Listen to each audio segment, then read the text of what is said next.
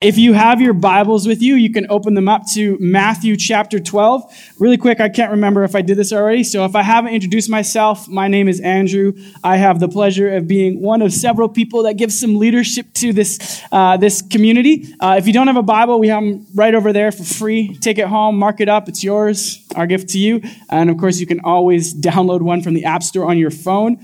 We are going to continue on in the book of Matthew today. For those of you who haven't been with us over the last little bit, we have been walking through this book for, a year and a half, and we are almost at the end of chapter 12. So, we're really, really slow readers.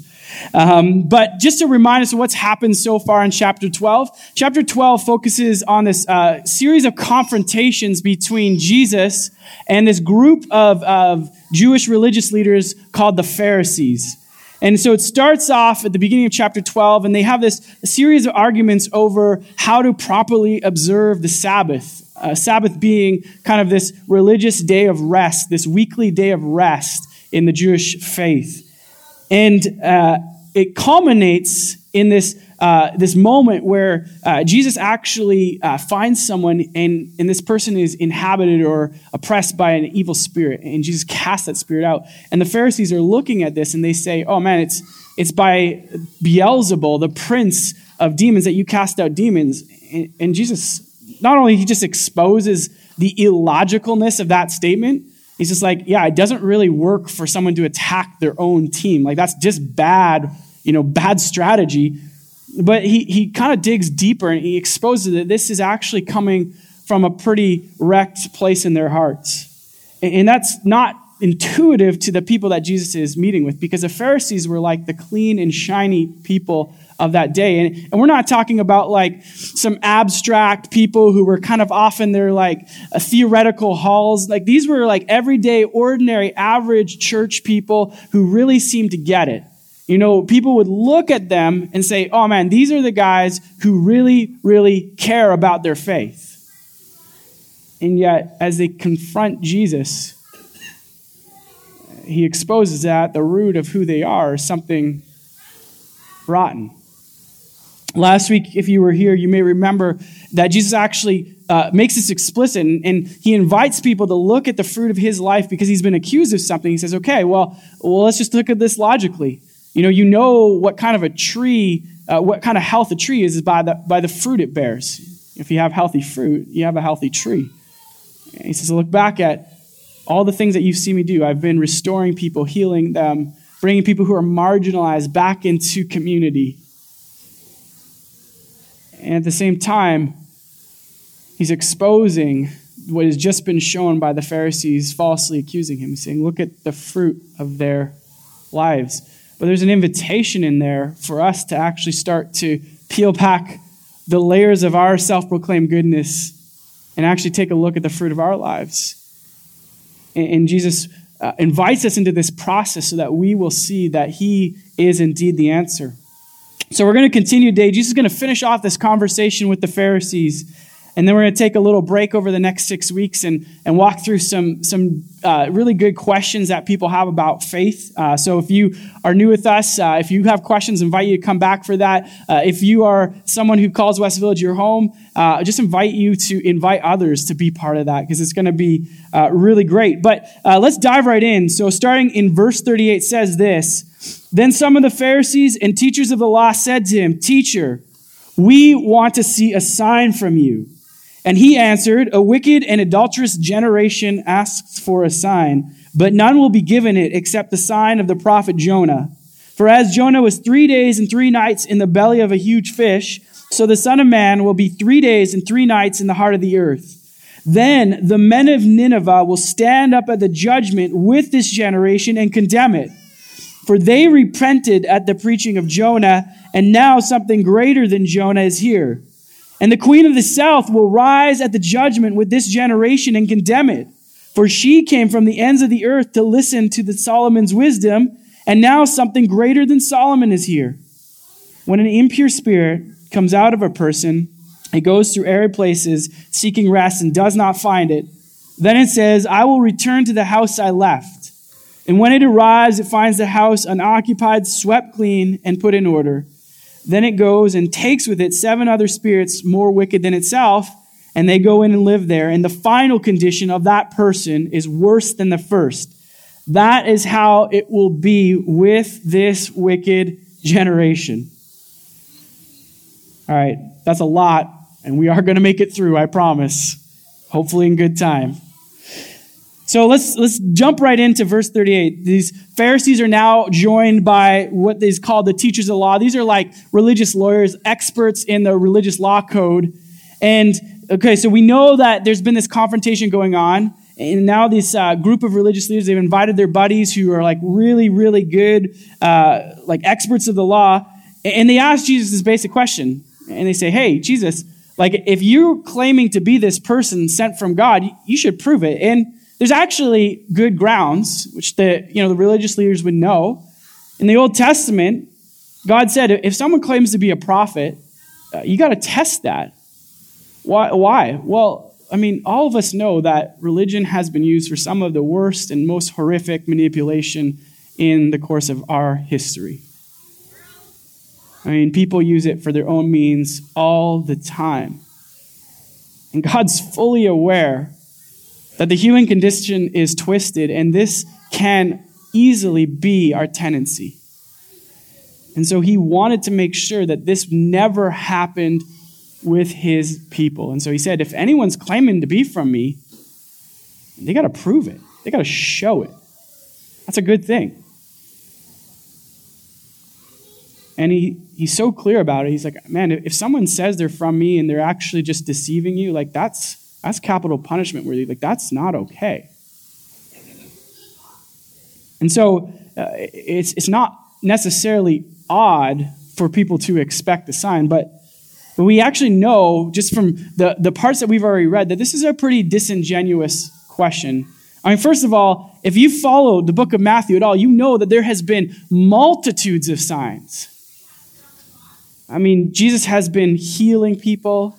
As we said earlier, he's been doing all the stuff that the prophets proclaimed would happen when God showed up. The blind are being given sight. The deaf can hear. The lame can walk. People who are marginalized, pushed to the edges of society, are being brought in. The good news is being proclaimed to the poor. There has been sign after sign after sign after sign. There's no need for more signs. For those of you who were here a few weeks ago when Adam was sharing with us, you may remember that in between his passage and the one that Andrew was doing, at the end of the one that Andrew was doing, there's this moment where Jesus is actually withdrawing, and it says, because the Pharisees were planning to kill him. Their hearts had become so twisted, so angry with who Jesus was, that they had been fixated on wanting to kill him. And so they're looking for an excuse here. They're actually confronting Jesus in the hopes that he won't produce a sign so that they can start going around and saying, oh man, he's guilty. We got to kill this guy. There's a really rich irony to this question. If you remember from Matthew chapter 4, Jesus gets carried into the wilderness and he's fasting for 40 days and 40 nights. Which, I mean, if we're really being honest, that in itself is like proof of the divine, because I can't even like last 36 hours of fasting. So, I mean, that 40 days and 40 nights, I don't know. That's crazy. But in this moment, Jesus is confronted by the tempter, by Satan, by the accuser. And in one of these temptations, he takes Jesus to the top of the temple and says, hey, prove yourself. Show them a sign. If you're the Son of God, throw yourself down. And the irony here of this question is that the very words and actions of Satan are now being perpetrated by the very people who claim to be the religious leaders themselves. They're starting to look very much like Satan.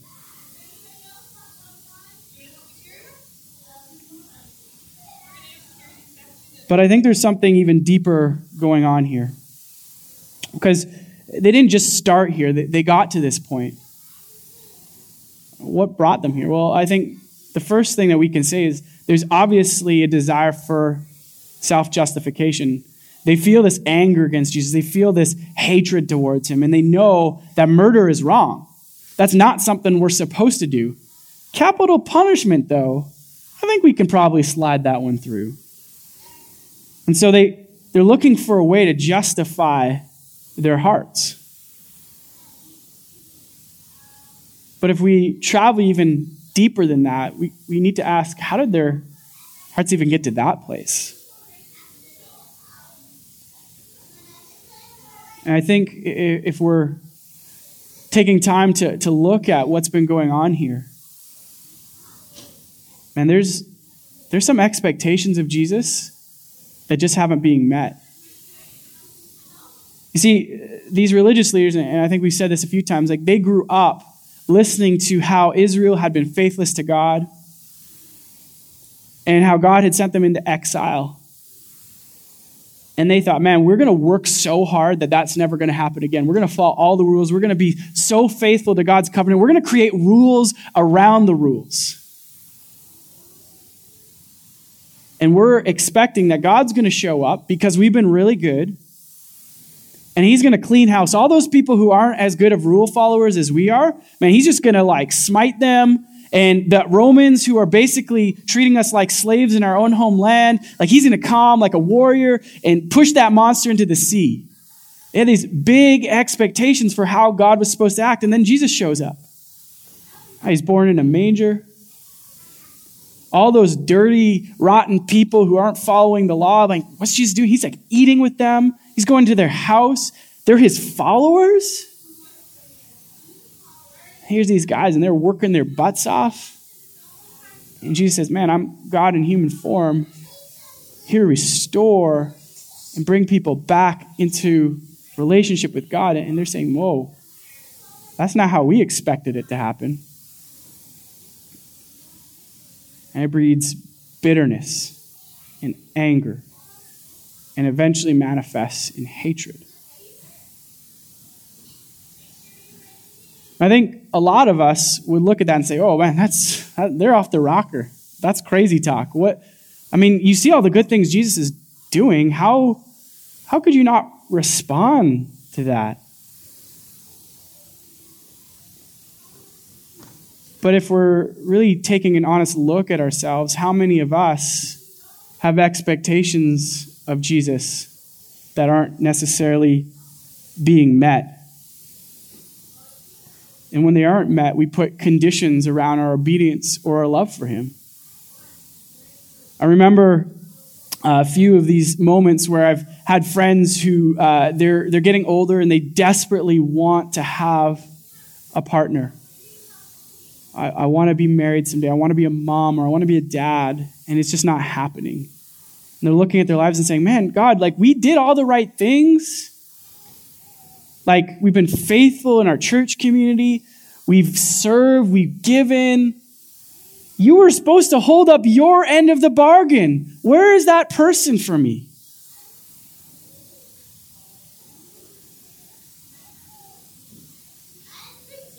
We have these moments of tragedy in our lives. A few people this week in our church family lost loved ones. I want to just send our condolences out to Boyd and the Flag family and to Marge and Phil Tautel. Both lost loved ones this week. And that's a tragic moment. And all of us have or will have these moments where we see someone who's suffering and we don't understand why. And you can just imagine with me, maybe this has been you. And you're sitting and you're praying for this person who's suffering. They're too young. Or it's not their time. And you call your friends to pray for them. And you call your church to pray for them. And you call other churches to pray for them. And yet they pass. For some of us, it's this dream that we've had. We just feel compelled to be a kind of person. Maybe it's in the arts. You're like, man, I want to be a successful artist. I want to do a lifetime of doing this.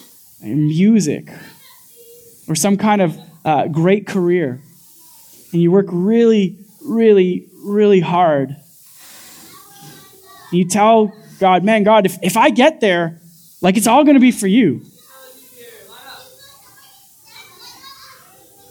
It just doesn't pan out. Or maybe it's in our relationship, in our marriage.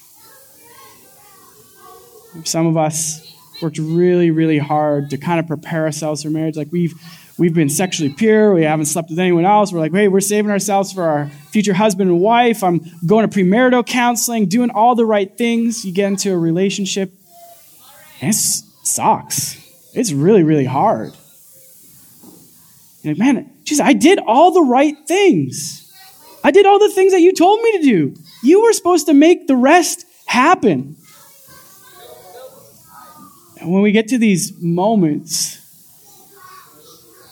where Jesus is not behaving the way he's supposed to, we have a choice of how we're going to respond to that. And if we choose to respond the way of the Pharisees, it's going to lead to frustration, disillusionment, and bitterness. It's going to take root in our hearts and transform us into an enemy of God. Listen to how Jesus diagnoses the Pharisees' condition. He says, a wicked and adulterous generation asks for a sign, but none will be given it except for the sign of the prophet Jonah.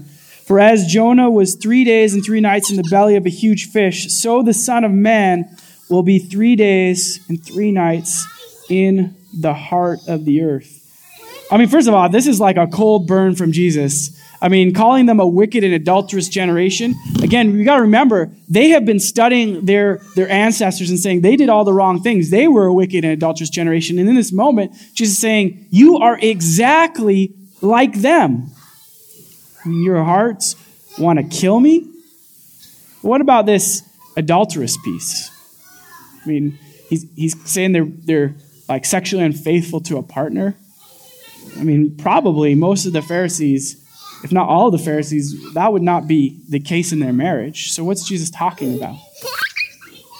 Well, if we go back, we see in the Old Testament scriptures, the Hebrew Bible, that it was a common theme, the way that God would say Israel was falling away. He described it as marital unfaithfulness.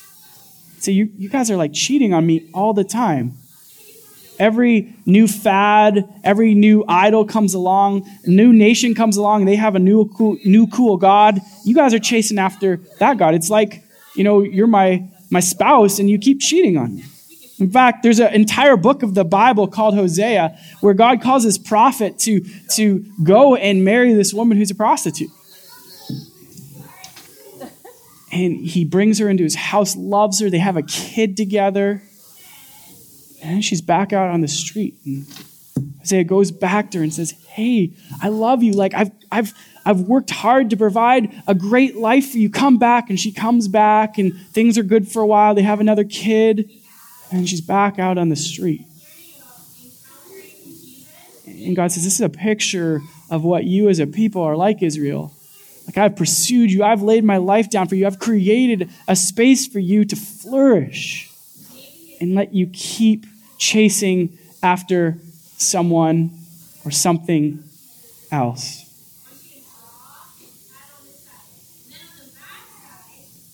And Jesus says this is exactly what's going on in the hearts of the Pharisees. And let's be clear, they're probably not going around like praying to little wooden statues or weird masks. Some of us, the idea of idolatry is a little bit foreign, or the conception we have of it is a little archaic. Pastor and author Tim Keller, that was very helpful, he describes idolatry this way. He says, an idol is anything more important to you than God, anything that absorbs your heart and imagination more than God, anything you seek to give you what only God can give, anything that is so central and essential to your life that should you lose it, your life would feel hardly worth living.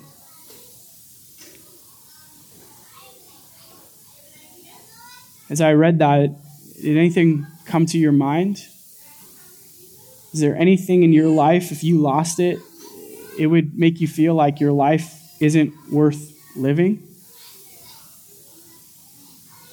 A lot of us really, really love our families. And that's a good thing, a really good thing.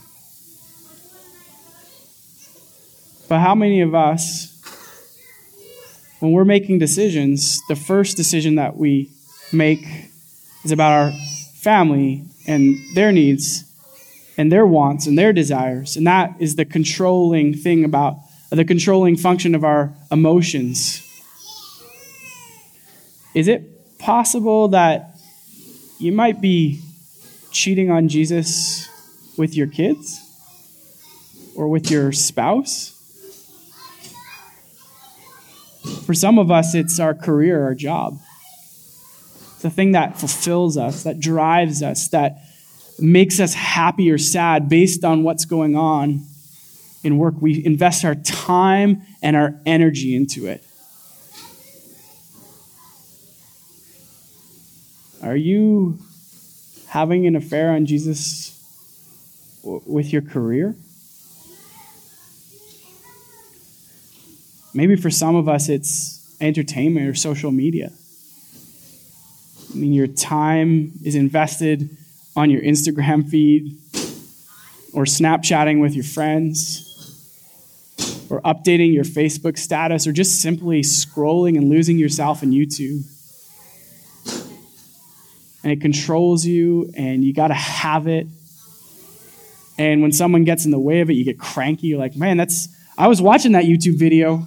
Don't interrupt me. I'm not doing chores. I've had that conversation with my wife, so speaking from experience. But is it possible that you got a little something on the side with your social media? What about your friends? David's great. I remember when I was in high school, friends were pretty significant people in my life. I mean, they were the ones that I talked to, and they got me. You know, when you're like a teenager and you're like, man, my parents don't really get what's going on. Here's my friends. They're going through the same stuff as me. And we spend so much time and energy, and the way our friends go affects the way that we feel. And if they don't like us for a period of time, it's devastating. And how God feels about us is like way down on the list. Giving ourselves to spend time with Him, and that's not really a top priority. If you are investing your time, your emotional energy, your finances in any significant form into something, it's possible that thing could be an idol for you. And Jesus says, man, there's only one sign that's going to ever be able to break through that. It's a sign of Jonah. See, Jonah was this prophet. He was this Old Testament figure who God had called to go to this city of Nineveh. And Nineveh was a capital of the Assyrian Empire. I mean, the Assyrians were like the Saddam Hussein of the ancient world. I mean, they were horrific. They used to go to a people group and say, surrender to us. And if the people didn't surrender, they would kill all the men, take them out, stick them on stakes, and then they would go to all the fields and put salt on them so nothing could grow on them again. This is the kind of brutality that signified the Assyrian people. And God says, I want you to go to their capital city and preach that judgment is coming upon them. And Jonah's like, no, I don't want to do that. So he gets into this boat and he tries to sail away. But there's this profound moment where God kind of confronts him. He's like, you can't hide from me, I'm God. And this storm comes up. And it looks like the entire boat, sailors, other passengers, is going to capsize. And Jonah says, okay, you guys have to throw me into the ocean. If you throw me in, then you will all be saved. And it's a profound and beautiful picture of what is accomplished through Jesus. And this is what Jesus is alluding to. You're saying, there's going to be this moment where I go to the cross and I'm nailed there, beaten, torn, and I die. For 3 days and 3 nights, I'm going to be in the earth. And then I'm going to be raised again for the salvation of the people around me. Jonah went and he was swallowed by a fish, which is, in and of itself, I know, a crazy story. We can talk about that another time. 3 days and 3 nights. But through that, the sailors on the boat were saved. And Jesus says, this is the profound sign that's going to help you understand when moments are dark, that there is nothing that will love you or satisfy you or fulfill you like me.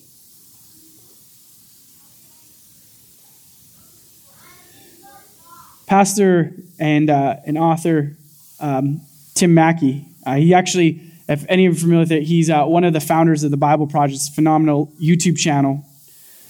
I was listening to his take on this passage, and he says this, and I think it's helpful for us. He says, a wicked and adulterous generation doesn't get any sign except the sign that you hate me, that you're going to kill me, and I'm going to let you kill me because I love you, and I'm committed to you, despite your adultery and faithfulness. Let that sit with you for a second. Jesus continues on, and he's now confronting the Pharisees, and not just them, the people around them. It's because there's a group of people that is sitting here observing this, and he says, the men of Nineveh will stand up at the judgment with this generation and condemn it, for they repented at the preaching of Jonah, and now something greater than Jonah, queen of the south, will rise at the judgment with this generation and condemn it, for she came from the ends of the earth to listen to Solomon's wisdom, and now something greater than Solomon is here. So what's Jesus' point? He's saying, man, you guys have experienced the extravagant love of a God who decided that he cared so much about you that he was going to become one of you, and he's standing here right in front of you in the flesh, and you're not responding to him. And he uses these two stories, and he says, man, there's these people, the Ninevites, that wicked, horrible Assyrian Empire. And what did they get? They got Jonah. And what does Jonah do? He goes around for 3 days, and he has like 3 words that he says, like, turn or burn. I mean, it's like the harshest, most unloving, most unkind message in the world. And yet, through that cold, tough exterior, they actually hear the plea of a loving God who says, I want more for you. And they repent, throw themselves at the mercy of God. And she says, man, when it comes time to stand before God, these guys who had literally almost nothing and yet chose to respond, they're going to stand here and say, how could you have missed this? Second story, Queen of the South. You may be familiar with this story if you're familiar with the book of 2 Kings. King Solomon is this quintessential king of Israel, and he builds this empire. He has this profound moment early in his career where God comes to him and says, I will give you anything you want. And Solomon says, man, God, I just want to have wisdom. Wisdom. I want to know how to rule and reign as you would. I want to be fueled by the divine. And there's this queen, and she lives far, far, far away. She hears a rumor that there's this king who has this divine connection. She's like, I got to check that out. So she travels hundreds or maybe thousands of kilometers to get to him so that she can experience just a taste of his connection with God. And he says, man, at the judgment, when you stand before God, this woman who, again, she had a rumor, and she came after me, she's going to stand there and say, how could you have missed it? Now, it might be easy for us to look at what's going on with the Pharisees and saying, man, how could they have missed it? Jesus was like right there. But I wonder what the Queen of Sheba, Queen of the South, or the men of Nineveh will say to us. I mean, let's take stock of what we have. I mean, number one, we have the completed revelation of God. His very words is his story. We know the beginning and the end right here. The means by which he tells us about himself. And if you've chosen to follow Jesus, you literally have the Spirit of God inside of you, directing your heart, directing your actions. He's not just standing in front of you, he's inside of you. I mean, that's huge. We've been given the church, a community of people filled with the Spirit to walk alongside us as family. We have the completed, revealed gospel, all the things that the Old Testament people were longing for, they were predicting. We know in all of its fulfillment.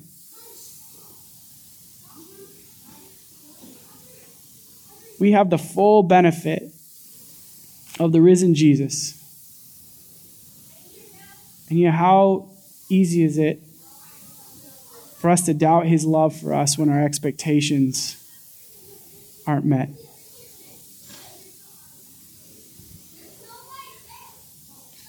When we finally start to understand the extravagance of the sacrifice of Jesus, the love that he has for us, is, I quote from Tim Mackey, the fact that the only sign you're going to get is that you hate me and you're going to kill me, and yet I love you and I'm going to lay down my life for you. When that starts to take root in our hearts, it demands something from us. There's I don't know any Star Wars nerds? Anyone? Okay, like 3 people. Okay, so if you're not a Star Wars nerd, I apologize. Andrew Roper, I'm sad that he's not here because he said he was a Star Wars nerd and he would appreciate this. But there's this Star Wars character named Chewbacca. He's like the abominable snowman, or like a Yeti in Star Wars form, and somehow people can understand his weird growls. And he's connected to this character called Han Solo, Harrison Ford, like the dashing rogue. Every guy wants to be him. Every girl wants to be with him, kind of thing. And so Harrison Ford has this partner in crime named Chewbacca. And if you know a little bit of the backstory, you know what's happened is that there's this moment where Harrison Ford's character has actually saved Chewbacca from something. And Chewbacca says, man, this is something that means that there has to be some kind of action taken. It demands not just a fickle response, but a deep, deep response. And he swears like a blood oath. I was all kind of weird. You guys are getting the full picture of like how nerdy I am right now. Yeah. But there's this response that gets taken. He's like, what you have done for me is so extravagant that the only response that I can give is to dedicate my life to you. And this is exactly when we start to get the gospel, the good news of what Jesus has done. We're going to start to get the weight of that. And we're going to start to get that the response that has to be given is heavy. It's significant. Jesus moves on from here to help us understand this better. And by using this weird little parable, let me read it for you. He says, when an impure spirit comes out of a person, it goes through arid places, seeking rest and does not find it.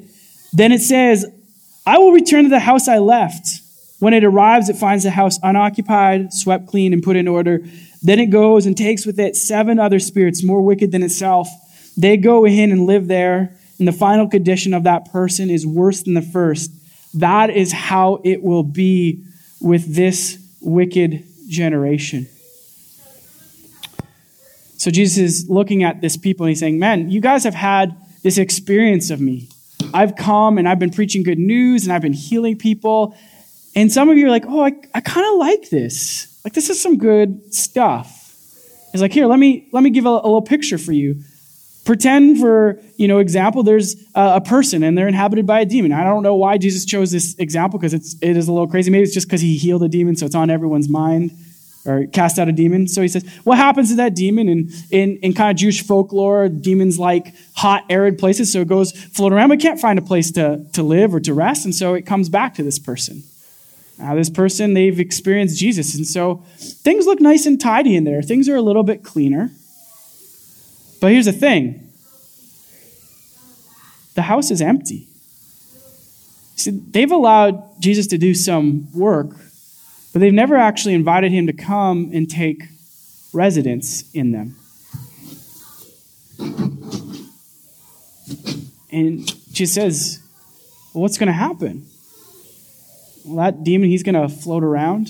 He's going to find 7 more demons, more wicked than himself. They're going to come in and take over. I mean, the number 7, that is like the number of completion. That means like this is as full as it's going to get. So when Jesus says 7 more demons are coming, he's saying, man, this person, whatever's going on in them, it's complete. The wickedness has taken full effect. They're completely goners. See, this is what's going on with this generation. Not that everyone's demon-possessed, but that they've had this moment where they've experienced me. And some people have liked that, and they said, hey, it's going to be a way that we clean up our lives a little bit. But they never actually accepted Jesus. They never invited him to take up residence in them. And Jesus says, man, you're just leaving yourself open for something worse to come in when you do that. And ultimately, what he's saying is there's no room for neutrality with me. There's no room for sitting on the fence. All of us, if you are here today, have had some experience with Jesus. Maybe it's been a community that's come around you in a difficult time. Maybe it's just people who have gone out of their way to love you. Maybe it's just like a grandma who's like, I'm dragging you here because church is good for you. Whatever it is, you've had something that has brought you to this place, into this community. And that's a really good thing. But a danger can be that you get a little taste of religion.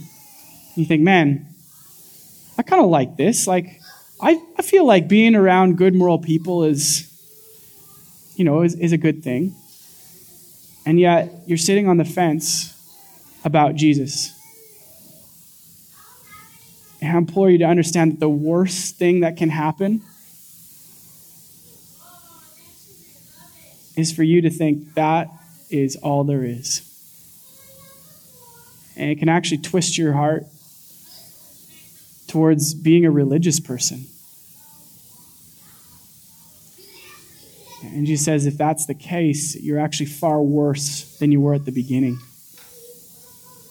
A good analogy of how this plays out is the analogy of addiction. I've known several people who have dealt with kind of extreme forms of addiction.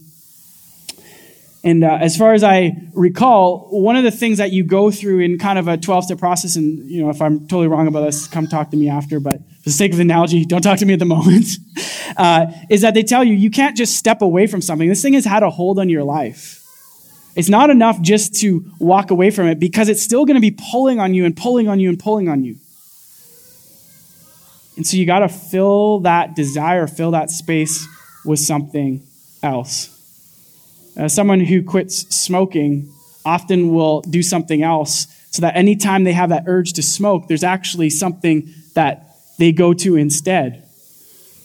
And this is what Jesus is saying. He's saying, man, when you leave this thing, you actually have to go to me. Because if you don't, in the end, that thing's just going to suck you back in, and it's actually going to be worse than when you started.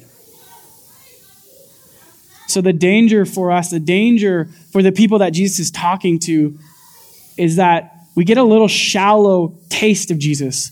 We stick our toes into the proverbial Jesus pool. And that is enough. And Jesus says, man, if that's all you got, you're actually just leaving yourself open for something worse. And to bring it back to our conversation that we started with about expectations. What's going to happen in that moment when your expectations of Jesus aren't met because you haven't actually learned to love and follow the real Jesus, you're going to be absolutely devastated. There are lots of ways that our hearts look for shallow expressions of Jesus. If your primary relationship with Jesus is based around what he can do for you, maybe you're like, man, Jesus is generous. He's going to get me some wealth. And Jesus is a healer. He's going to bring me health or bring people around me health. Man, Jesus is just a great guy. I mean, look at his community. Like, they have good parties. I really like them. I want those people around me. And so it's based around your happiness. Or maybe Jesus is just kind of like that pithy saying you need at the end of your day about how to have your best life now. If that's your relationship with Jesus, might I submit to you that the Jesus that you're following might not be the real one.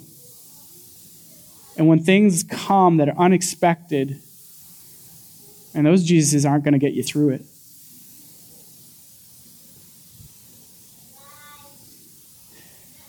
Tim Keller, again, to quote, says this. He says,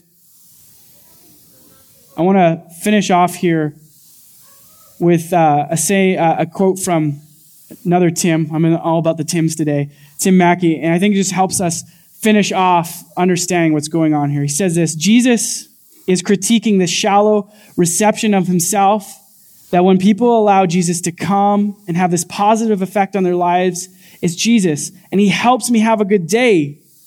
But there isn't a wholehearted commitment to actually follow the real Jesus. What you end up doing is following a Jesus of your own making. And Jesus, the real Jesus, guarantees that that shallow Jesus will let you down. Because we're forming a Jesus that is like my little genie, and he solves all my problems. And I pray to him, and all of a sudden, you'll hit this point when it's like Jesus isn't behaving himself. And he's not doing what I thought he would do. And then you will get bitter, you'll be frustrated, and then all the transforming power that the real Jesus could have in your life, you haven't even opened yourself to it because you were never actually following the real Jesus, and the end condition is worse than the first. There's going to be times where we hit these rock bottom moments of disappointment. And you're going to look around and you're going to say, man, Jesus, where are you?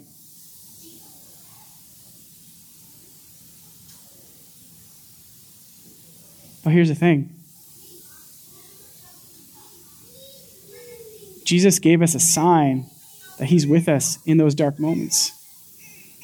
He went to the cross. Like us, he suffered. Like us, he faced death. But he didn't have to. He actually chose to do that. And I don't know about you, but I actually don't know a single person that would do that for me. And yet Jesus did. And so when you go through moments that are unexpected, that are dark, that are painful, you know the quality of the God who loves you, that he would stop at nothing to pursue you. And when that sinks in, that actually brings about a whole different response. Rather than the anger and embitterment of the Pharisees, it brings hope, love, strength, and healing.